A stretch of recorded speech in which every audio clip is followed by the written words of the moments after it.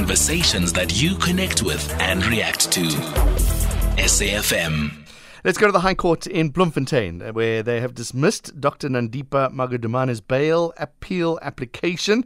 Talk to news reporter Aphumelele Mdlalane, who's covering that story. Aphumelele, good afternoon to you. First of all, let's go back a bit. Applying for bail after being arrested in, Tanzania? Afternoon, and also to the listeners.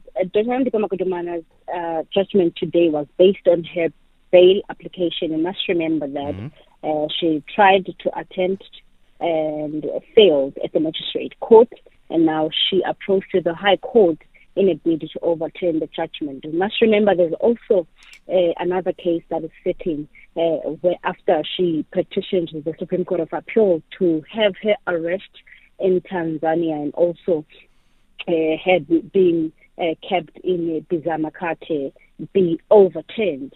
But today we saw the acting judge, Jordan, coming to the same judgment or verdict as Magistrate Esther Lange, where she also touched on the importance of complying with the conditions of bail, of being released on bail, where she touched on the issue that Dr Nandipha Magudumana, first of all, she's a flight risk because she was found in possession of many passports, including hers that was not stamped when she was arrested in Tanzania. And also said that there was no dishonesty when she mentioned that she was rather forced by Thabo Bester to go with him to Tanzania, and she was intimidated by Thabo Bester. But now the question was, if that's the case, then why did she question the authorities, the SAPS, when they were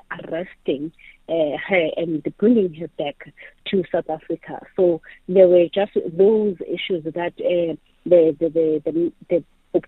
judge tried to deal with, and also saying that there was no substantive evidence from her side to say that magistrate court had misdirections when they said that she's not supposed to be out on bail. Again, another issue that was touched is that during her evidence, the state did reveal that her not having a permanent physical address remains a problem, because they found that she would stay in this apartment. After 2 months, she moved to another one. So there is no permanent address that was confirmed, of which that is very important for someone who's applying for bail. And the issue of her being linked to the bodies that were claimed in the hospital in Bloemfontein. And also the outcome was that if she did it before, as the evidence now claims that she's responsible for the escape of Thabo Bester, then she can always do it again. And the bail denial was based on those conditions. I think an important statement from Judge Melissa Jordan that she was the main role player in the escape of Thabo Bester from the Mangaung Correctional Centre. That's quite scathing. Indeed, that's when she mentioned that, and also the body that she used and pretended not to even have a relationship or knowing of the body of Katleho Bereng that was used in aiding in making the escape of Thabo Bester. And so what the judge said was that she has a strong connection, and also the information or the evidence that she was responsible in terms of many payments, including the millions that were paid to accused number one, Steve Nohematwara.